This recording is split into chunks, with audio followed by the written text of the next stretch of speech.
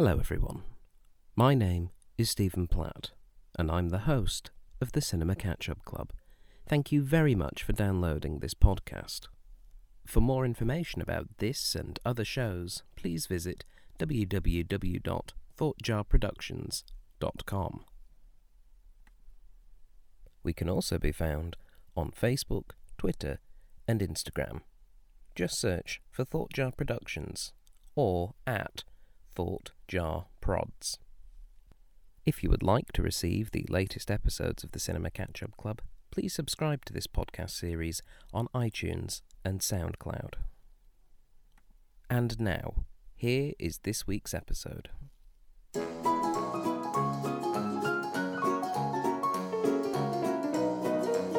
Hello everybody, and welcome to the Cinema Catch-Up Club. That's right, we've started, we're going proper, week to week, reviewing films, and this week we're reviewing Stanley Kubrick's 2001 A Space Odyssey. Joining me to review this film, this gargantuan epic from the 1960s, is someone who has seen the film and someone who has not. So, sitting in the has seen the film chair is Mr. John King. John, welcome. Thank you, Stephen. So, John, just tell the people at home a little bit about yourself. My name is John King, and I'm a senior theatre technician at Murdoch University. And I'm a general dog's body around the theatre community, doing generally a jack of all trades and a master of none. Excellent. And joining us as our person who hasn't seen the film before is Anna Weir. Anna, welcome. Thank you for having me. No worries. Just tell the people at home a little bit about yourself. I am a very newly minted costume student, and in my spare time I watch movies, but apparently not this one. So, as we prepare to dive into what is a pretty well-revered film, but also a film that I suppose it's fair to say is not universally popular. There's certainly a lot of divided opinion about it. I suppose we should start with you, Anna, as the person who hasn't seen the film.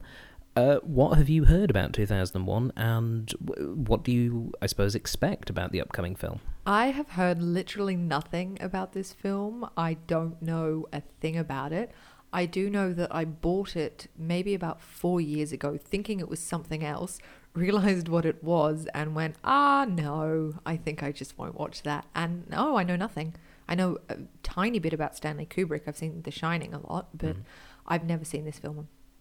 So I'm coming in with no preconceived notions, apart from the fact that it's super long. Mm-hmm. Yes, it is a little over 2.5 hours, so it's slightly long. And John, as someone who's already experienced this film, what do you remember of this cinematic masterpiece, as it's called?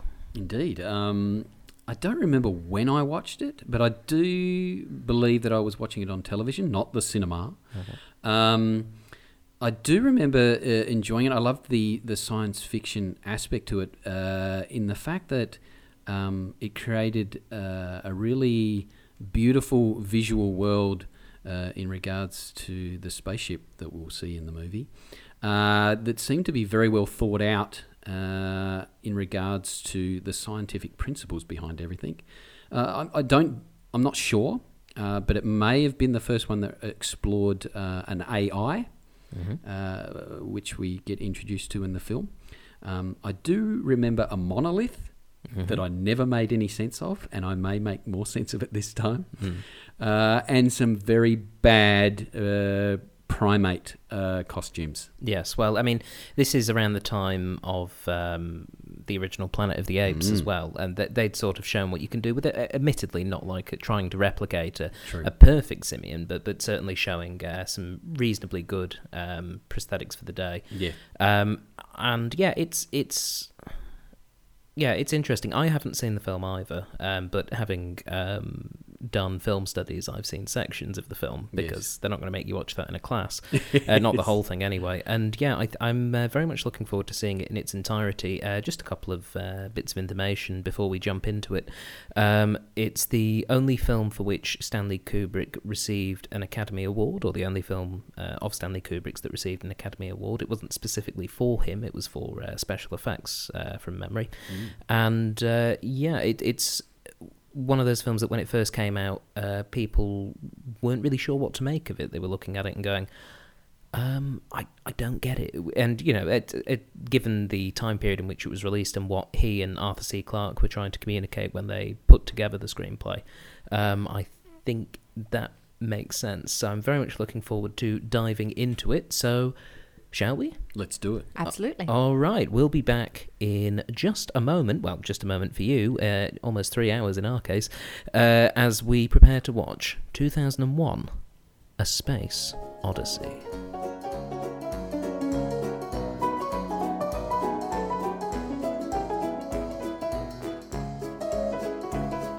Okay, ladies and gentlemen, welcome back to the Cinema Catch-Up Club's review of 2001 A Space Odyssey. I'm joined again by Mr. John King. Hello again. And Miss Anna Weir. Still here. Okay, so the film has just finished. We have stopped it. I'm presuming there's no post-credit scene because we stopped it as soon as it finished.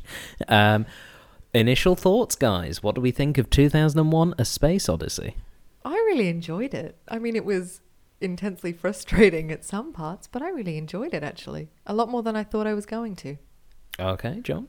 Yeah, there's a lot of things that I don't remember seeing initially, but probably about half and half things that I remember seeing when I first saw it, and some new things that I don't remember being the first time I watched. But it's a great film, yeah.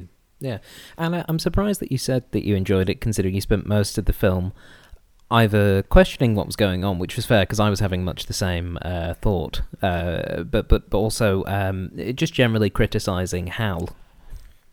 I feel like you've ratted me out, Stephen. Well, you did spend a lot of time, like, you flipped off Hal at one point. I did. I think I just have an inherent distrust of any AI in a film, and I'm thinking maybe that has stemmed from this Hal being evil and that sort of trickling down throughout media. I don't know, he just, even though he wasn't really there, the second he started talking, it was like, this is wrong, and he's shifty and I don't like it. Shifty. Yeah, well, he was shifty though. Yeah. I think that's possibly a good starting point as well, is looking at Hal, because Hal is one of the really iconic, arguably the iconic character from 2001 A Space Odyssey. Is Hal evil, though? That's the question. Like, I think it's very simple to say, yes, he is, because he kills 4 people. But at the same time, looking at it, that was the thing that really struck me watching it, was that Hal is perfect, like, designed to be perfect. And when speaking of error, can only foresee human error complicating the mission, and so makes a logical conclusion that if you get rid of the humans, then you get rid of the possibility for errors, so the mission will be perfect. So in that case, is Hal necessarily evil?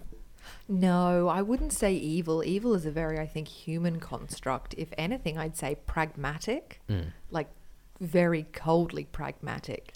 But it brings into play the sort of whole concept of humanity creating AIs that can think and function for themselves, who then go, actually, no, humanity, we're done with that. We don't need that anymore. We should move on to the next stage of sort of consciousness. And then, humanity going, oh, wait, no, that's not really what we were after. We might have to kill you. Which was actually quite a depressing scene. I got sad. I didn't think I was going to, but I really did. Yeah, I mean, John, looking at obviously Dave accessing the memory banks and just slowly, essentially picking bits of Hal's brain, the little data banks out. I mean, what were your sort of reflections on that scene in particular? Yeah, the same as sort of what you were saying is, as it was happening, as you said, as he's turning off bits of his memory, it's like someone is just slowly pulling apart your brain, and Hal is fully conscious of what's going on, and little bits and pieces are disappearing one after the other. It's quite a moving scene, and quite thought provoking. And in regards to Hal as well, I thought, has Hal malfunctioned at all, or did Hal know something that I didn't understand that was going on? Was it better for Hal to have completed the mission and then met up with the monolith at the end and gone through that whole experience that poor old Dave went through? It doesn't... for me, it was never explained why or if Hal had malfunctioned at all, or was something else in there? Well, Hal was aware of the purpose of going to Jupiter, that it was to do with intelligent life beyond the Earth, because the little video that starts playing when just after he's been deactivated sort of indicates that Hal had been informed of this, and that it was basically, it was a case of informing the crew once they got close to doing it. There's just so many things with this film, just looking at it and going, wow, but pulling it apart. The other thing that really struck me was just how many films since 1968 that it is very directly influenced. Absolutely. I mean, and not just that, but also pop culture. Like the very beginning with the and Anna commented, "Oh, is that where that's from?" You're really not making me look good here. No, but that's just it. There's lots of things that come from. I mean, that. I knew what it was called. I've played it in orchestra before, and you see on the score like also Sprach Zarathustra and underneath 2001: A Space Odyssey, and like I had those words connected in my head, but I never really knew what 2001: A Space Odyssey was. Yeah, well, I had a similar thing with when they're about half an hour into the film and he's on the Pan America jet flight to the base near the moon, and you've got the pen that's just floating in the waltz. What was it called? The Blue Danube Waltz. Yeah, the Blue Danube Waltz. You know, the da da da da da da da. Which obviously has been done to death in lots of things like The Simpsons. I didn't realise that was from this as well. It's not. It's a lot older. No, I know. I'm aware that the waltz is older, but in terms of like its use in space, in terms of like space film, I wasn't aware that it had come from this because I had not seen it. But yeah, it was really good. I've just written down the word tapers in my notes as well at the beginning. Oh, the animal. Yeah, just that opening sequence, because the opening 24 minutes of this film has no dialogue. Is it that long? Really? Yeah, Wow. Yeah, it's pretty incredible. But that whole opening sequence with essentially the evolution of humanity and the presence of the monolith, sort of directly influencing that. That's a pretty incredible concept and scene, I thought. Yeah, like as I said before, why was the choice, a creative choice to use tapir, and possibly because they look such a foreign, such an alien sort of creature. So that was probably the choice there. But yeah, the touching of the monolith and the interaction with the monolith that then changes the primate species to evolve a little bit, to start thinking about using weapons and tools, and then eating meat. The understanding that I have is that once prehistoric man starting eating meat and that extra protein increased the development of the brain. I'm assuming that was what they were alluding to in that sequence. Yeah, no, I think that's definitely the case, and I personally just really enjoyed the wordless storytelling. Like it was a very clear. Early on, they established there is a food chain because we see the apes and the tapirs like foraging in the same area, and then a leopard comes along and just starts mauling one of the apes, and it's like okay. Then, I forgot about the leopard. Yeah, and that's just it. Yeah, it was so long ago, Stephen. I know it was 4 million years ago, I think. So, oh, ha ha. But the leopard is established as maybe not, well, as top of the food chain from what we see, but it's very much established that what is to become the human race is not on top of the food chain until the monolith turns up and gives them the idea of this bone, we can use this as a tool. Did anyone else have the feeling though, because it is a pretty quick jump from 4 million years to the present day? And the near future where they're in space. Did anyone feel like a really weird juxtaposition watching the humans in the near future and just thinking, but you were apes like 2 minutes ago? It was a weird feeling I had of just watching them and kind of feeling feeling like all this had been almost like it was unnatural despite its elegance.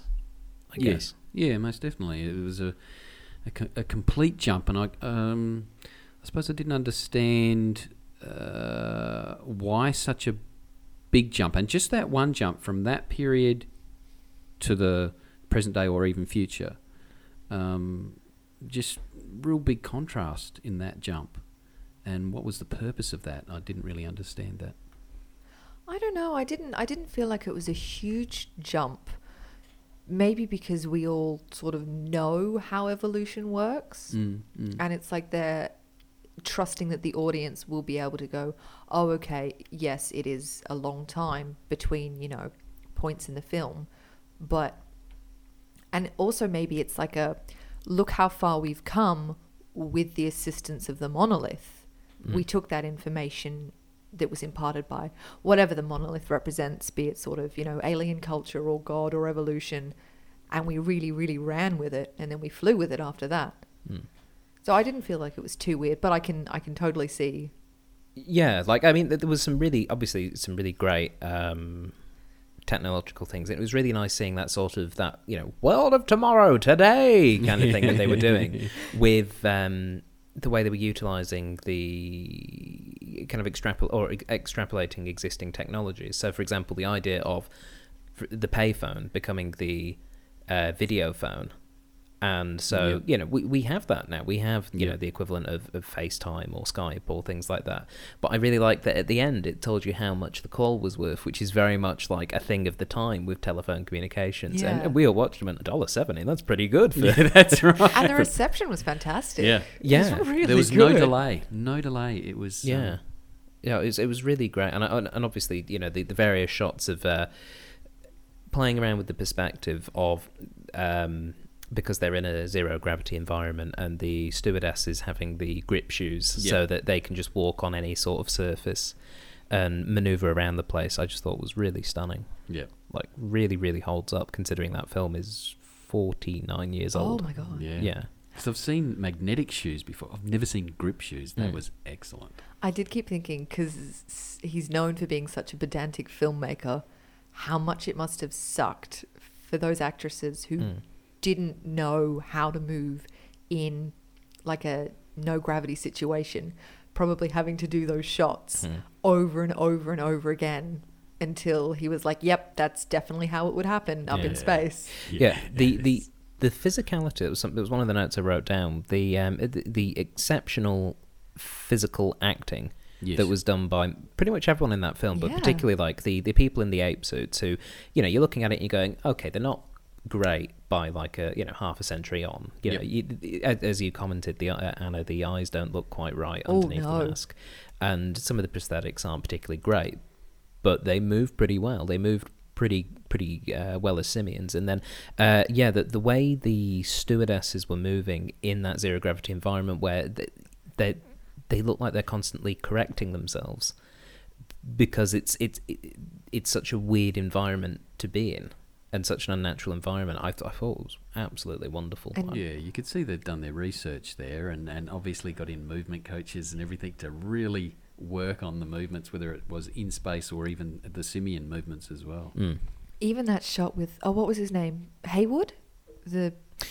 Where he's sleeping in the craft at the beginning and his pen's floating. And when she tucks the pen back into his pocket, you can see both his hands are sort of drifting, which is so cool because it's something that it's such a small movement, but you look at it and you're like, it makes it perfect. Yeah, and it was just exceptional. And it was that thing of looking at where we are at almost 50 years on with our technology and seeing what's happened when we get a little bit further in and we're on the mission heading towards Jupiter, and you've got the two crew members who are awake and watching stuff on their not iPads. Yes.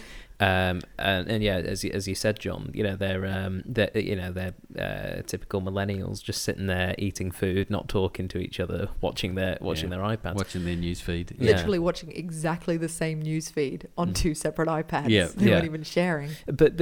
But again, it's one of those things you look at that and you're like, oh, they predicted that. That's kind of great. The fact that it shows one of the crew members playing chess with Hal when this is like 9 years before Pong was developed, essentially. Like that idea of computer games, essentially. Like they were certainly being developed at the time, but in a very sort of experimental way. The way it was demonstrated, I think, was pretty remarkable. Yeah. And we still play chess against computers. We do. That's still a very common thing to happen. I mean, Solitaire. I can't play chess, so not with me, but... So I suppose we should ask then, starting with you, Anna, obviously this is your first time seeing the film. Yes. What stood out for you about this film? What were some of your favourite bits, some of your the bits that most interested you? Hal, definitely Hal. And what I thought was really interesting was the bit at the end where Dave is disconnecting his sort of memory chips, I don't know what you'd call them, but he kept saying, I am afraid. And it's like, you can't be. You cannot be afraid. That's not in your sort of capabilities. And the way I sort of chose to interpret it was like he was trying to say, I am afraid that you are making the wrong decision. Oh, okay. But he kept getting sort of cut off and repeating that I am afraid. And I was like, you can't be. It's just not within. Because if you were afraid, you would have had to be afraid right from the very beginning when you sort of started making these sneaky decisions to, kill crew members and sabotage the mission. You would have had to be afraid that something bad would happen to you, and you weren't. So how could you be afraid now at the last minute? Possibly because he'd failed for the first time, because he had gotten Dave out of the ship, everyone else was dead.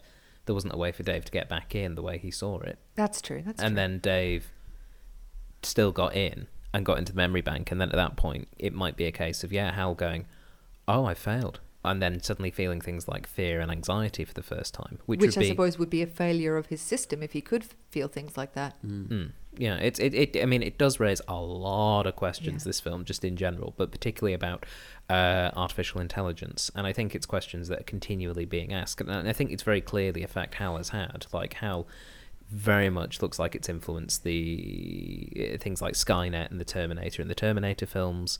As we were saying, as we were watching it, there's not that many great AIs knocking around in film, and I think it's because we're constantly asking that question of what happens when they become sentient. Yeah, and we build this sort of all-powerful, all-seeing, almost like Orwellian Big Brother figure who can read lips, which they should have predicted, and I'm still so mad about that. Just turn around. Yeah. Even put your backs to him. Come on. Yeah, that was pretty sneaky though. I did enjoy that.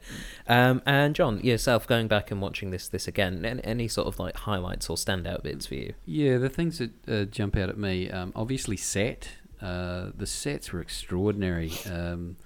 Just how clean the sets were and how beautiful, and of course you've got that real 60s design element there in regards to set and also costume as well.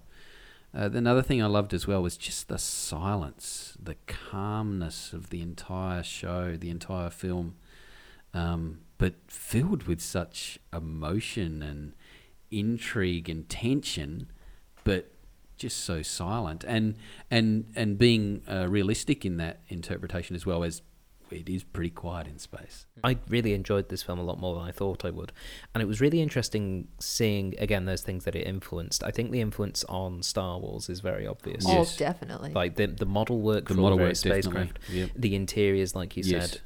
Even the fact that at one point someone says the line, I've got a bad feeling about this. Yeah. I noticed that and I didn't want to say anything in case you guys were like, well, obviously that's where that comes from. But no, I don't know if that's where it came from. I know...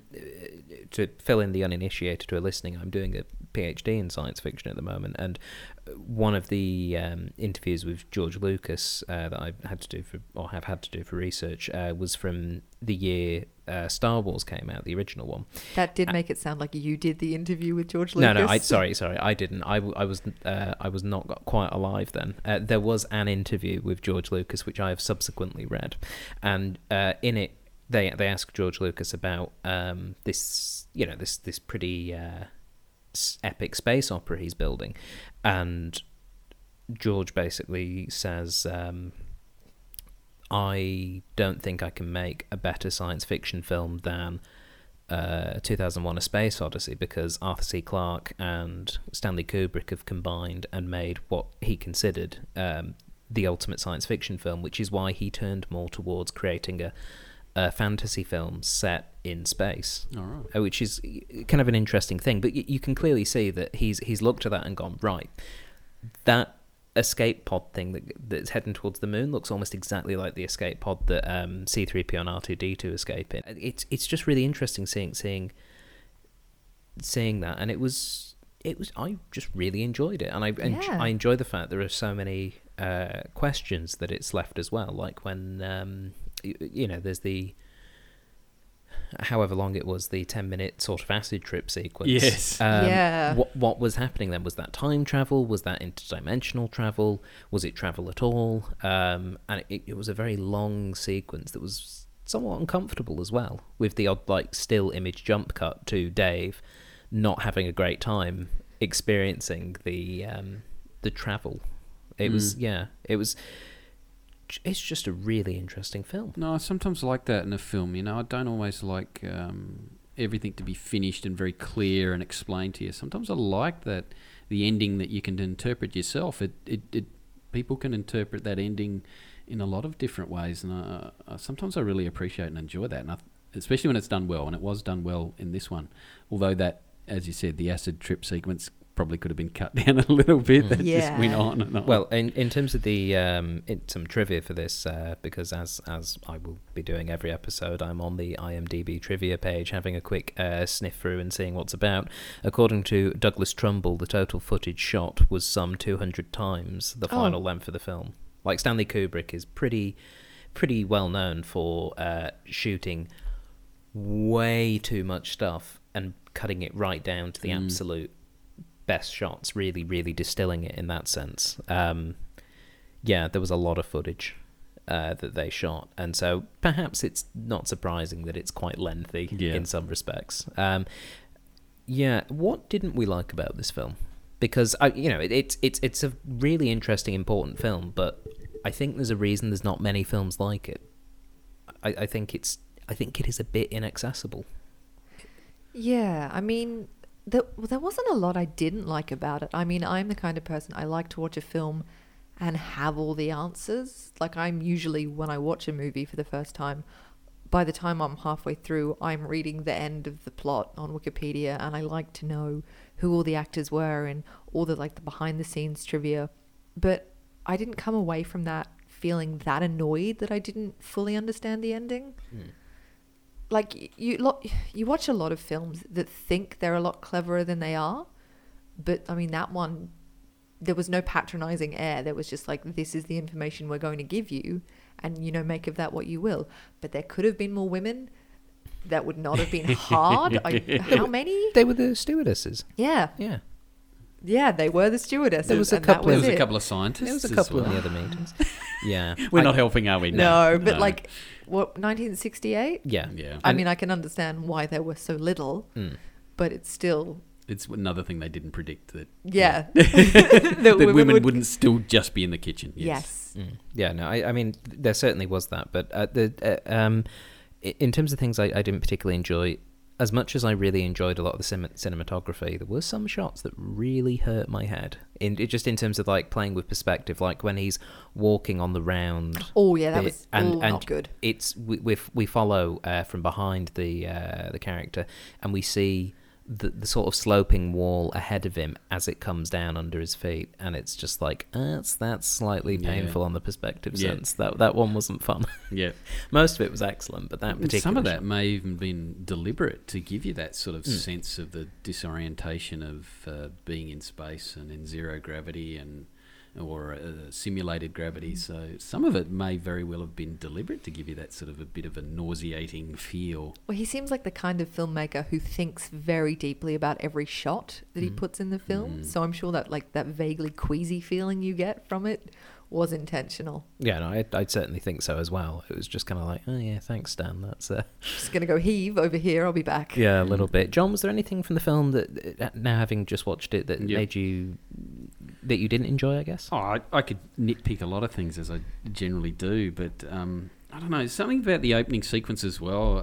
The decision to do it not in a lush jungle or anything like that, but just in a really barren, they must have filmed it in Death Valley or somewhere like that, this barren wasteland, and I'm not sure about that. It's sort of, that's probably the only real sequence apart from the long travel between timescapes or universes or whatever they did towards the end. But the opening scene, I think it needed. I felt it could have been a bit more vibrant, a bit more full of life. It was very barren. It may have been deliberately done like that, but yeah, I mean, you're certainly right. It's a very barren sequence. There's literally just apes and tapirs and the odd leopard, and that's kind of about it. And a lot of rocks and some cow skulls. Yeah, and a very dirty watering hole, which the two groups of apes fight over. Gross. But perhaps that was to show, this is a desperate, desolate thing, and this is the that survival of the fittest evolutionary thing. And then once the monolith gifts the simians the ability to use the tools, and we see them use those tools very effectively on one of the other apes. I thought that was thoroughly depressing, how almost instantaneously they discovered tools, killed a tapir, and now we're resorting to like ape on ape violence. But it's survival of the fittest. It's that thing of, it's like, they're exhibiting their power, because if they didn't do that, then they would lose the access to the watering hole. And they need the watering hole to survive. I know, it was just depressing. Yeah. In maybe the same way that Hal saw the humans as endangering the mission and killed them to try and get them away. Oh, the parallels. I know. Such parallels. The ending of the film. Dave gets really old, has a meal, turns into Commander Snoke in the weird sort of... gross space baby. Yeah, the gross space uterus, and then he's just waving at the Earth at the end. What do we draw from that? Oh, I feel like I learned something, but I don't know what I learned. And I thought it was really interesting, but I was of the opinion that he didn't travel anywhere physically, that it was all sort of like a mental leap that he made. And then I don't know why that's what his brain conjured up as a place to spend his eternity. Well, not eternity, he died. But yeah, I don't know. I'd have to watch it again. And also I'd have to do some research and then watch it again. Yeah, I mean, we are literally, we've just stopped watching it. I think this is certainly one of those things that's maybe a long time tick over in the head. 2-3 days later, you might go, with something. So, yes. Yeah. John, your thoughts on that final scene? On the ending, yeah. Again, even though I've seen it before, but a long time ago, definitely would have to, as Anna said, do some research and have another look at it. But could it be that it's one option? It could be like a time loop, so it's like the circle of life in regards to that, going old and young and then coming back to the Earth and starting again, or could it be life going? Was it the Earth? Was it possibly not another planet? And, that wasn't specified, was it? Reseeded onto another planet. I'm Arthur, not sure. Yeah, Arthur C. Clarke in a lot of his writings did play around with the idea of, and I might have the term wrong, but I believe it's called transpermia, which is the idea of life starting on one planet and traveling through space and seeding a planet. The idea of that, maybe life on the Earth started on Mars, for example, and travelled, and now Mars is a dead planet, but life has continued, that sort of thing. The Alien series explores that as well with the engineers. Yeah, exactly. Yeah. So, it's certainly interesting. So, just a couple of interesting little tidbits and facts about the film we've just experienced. So, in the intro, we said it was the only Oscar that was won by Stanley Kubrick, or specifically a film Kubrick worked on.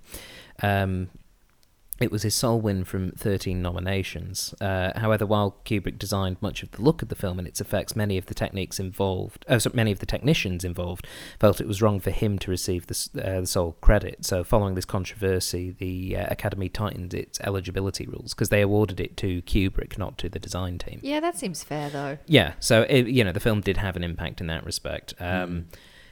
So he sort of won an Oscar in a way, but he's won more than we have. That's true, but he's won more than Hitchcock. Hitchcock never won any Oscars.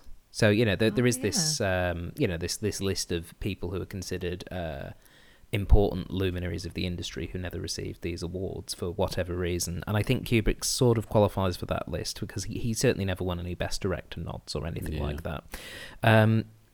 He also calculated that it was going to take one person 13 years to hand draw and paint all the mats needed to insert the assorted spacecraft into the starry backgrounds. So he just hired 12 people to do it in 1 year. He just hired enough people to like churn out these amazing images, which is just a testament to Kubrick's insane work drive and desire to get things done. It's better than one poor beleaguered person sitting in a studio for 13 years. Yeah, just going, oh, this will come out eventually. Yeah. I'm sorry, Mr. Kubrick, I'm sorry. Yes. I'll get there eventually. But yeah, so really interesting thing. And where do you think it fits in sort of the overall scope of cinema? Is it one of the greatest films ever made? Is it indecipherable rubbish, as some people view it? Like, where does it fall for you, I guess? Well, I wouldn't say it was one of the greatest films ever made, but I would say it's definitely one of the most influential, even just from sort of a design perspective alone. Because a lot of those, hallways and walkways that they were going down, I just had this feeling of, I've seen this before, haven't I? Which I have, but in something that came much, much later. So, just for being that influential, I would give it a very high. I don't want to give it a ranking. That seems mean. I don't know if that trippy acid scene had been shorter. I'd say for me personally, who hasn't watched that many sci-fi films, 8.5 out of 10. Okay, 8.5 out of 10. That's good. John, what do you think? Yeah, I agree with Anna. It was an extremely influential film and groundbreaking in regards, especially in regards to science fiction for its time and the sort of things it explored and the way it portrayed space travel and the technologies of the time and some of the things that they predicted that we've already discussed. And simple things like the quietness of space and the beautiful 60s design element in the sets and costumes and things like that.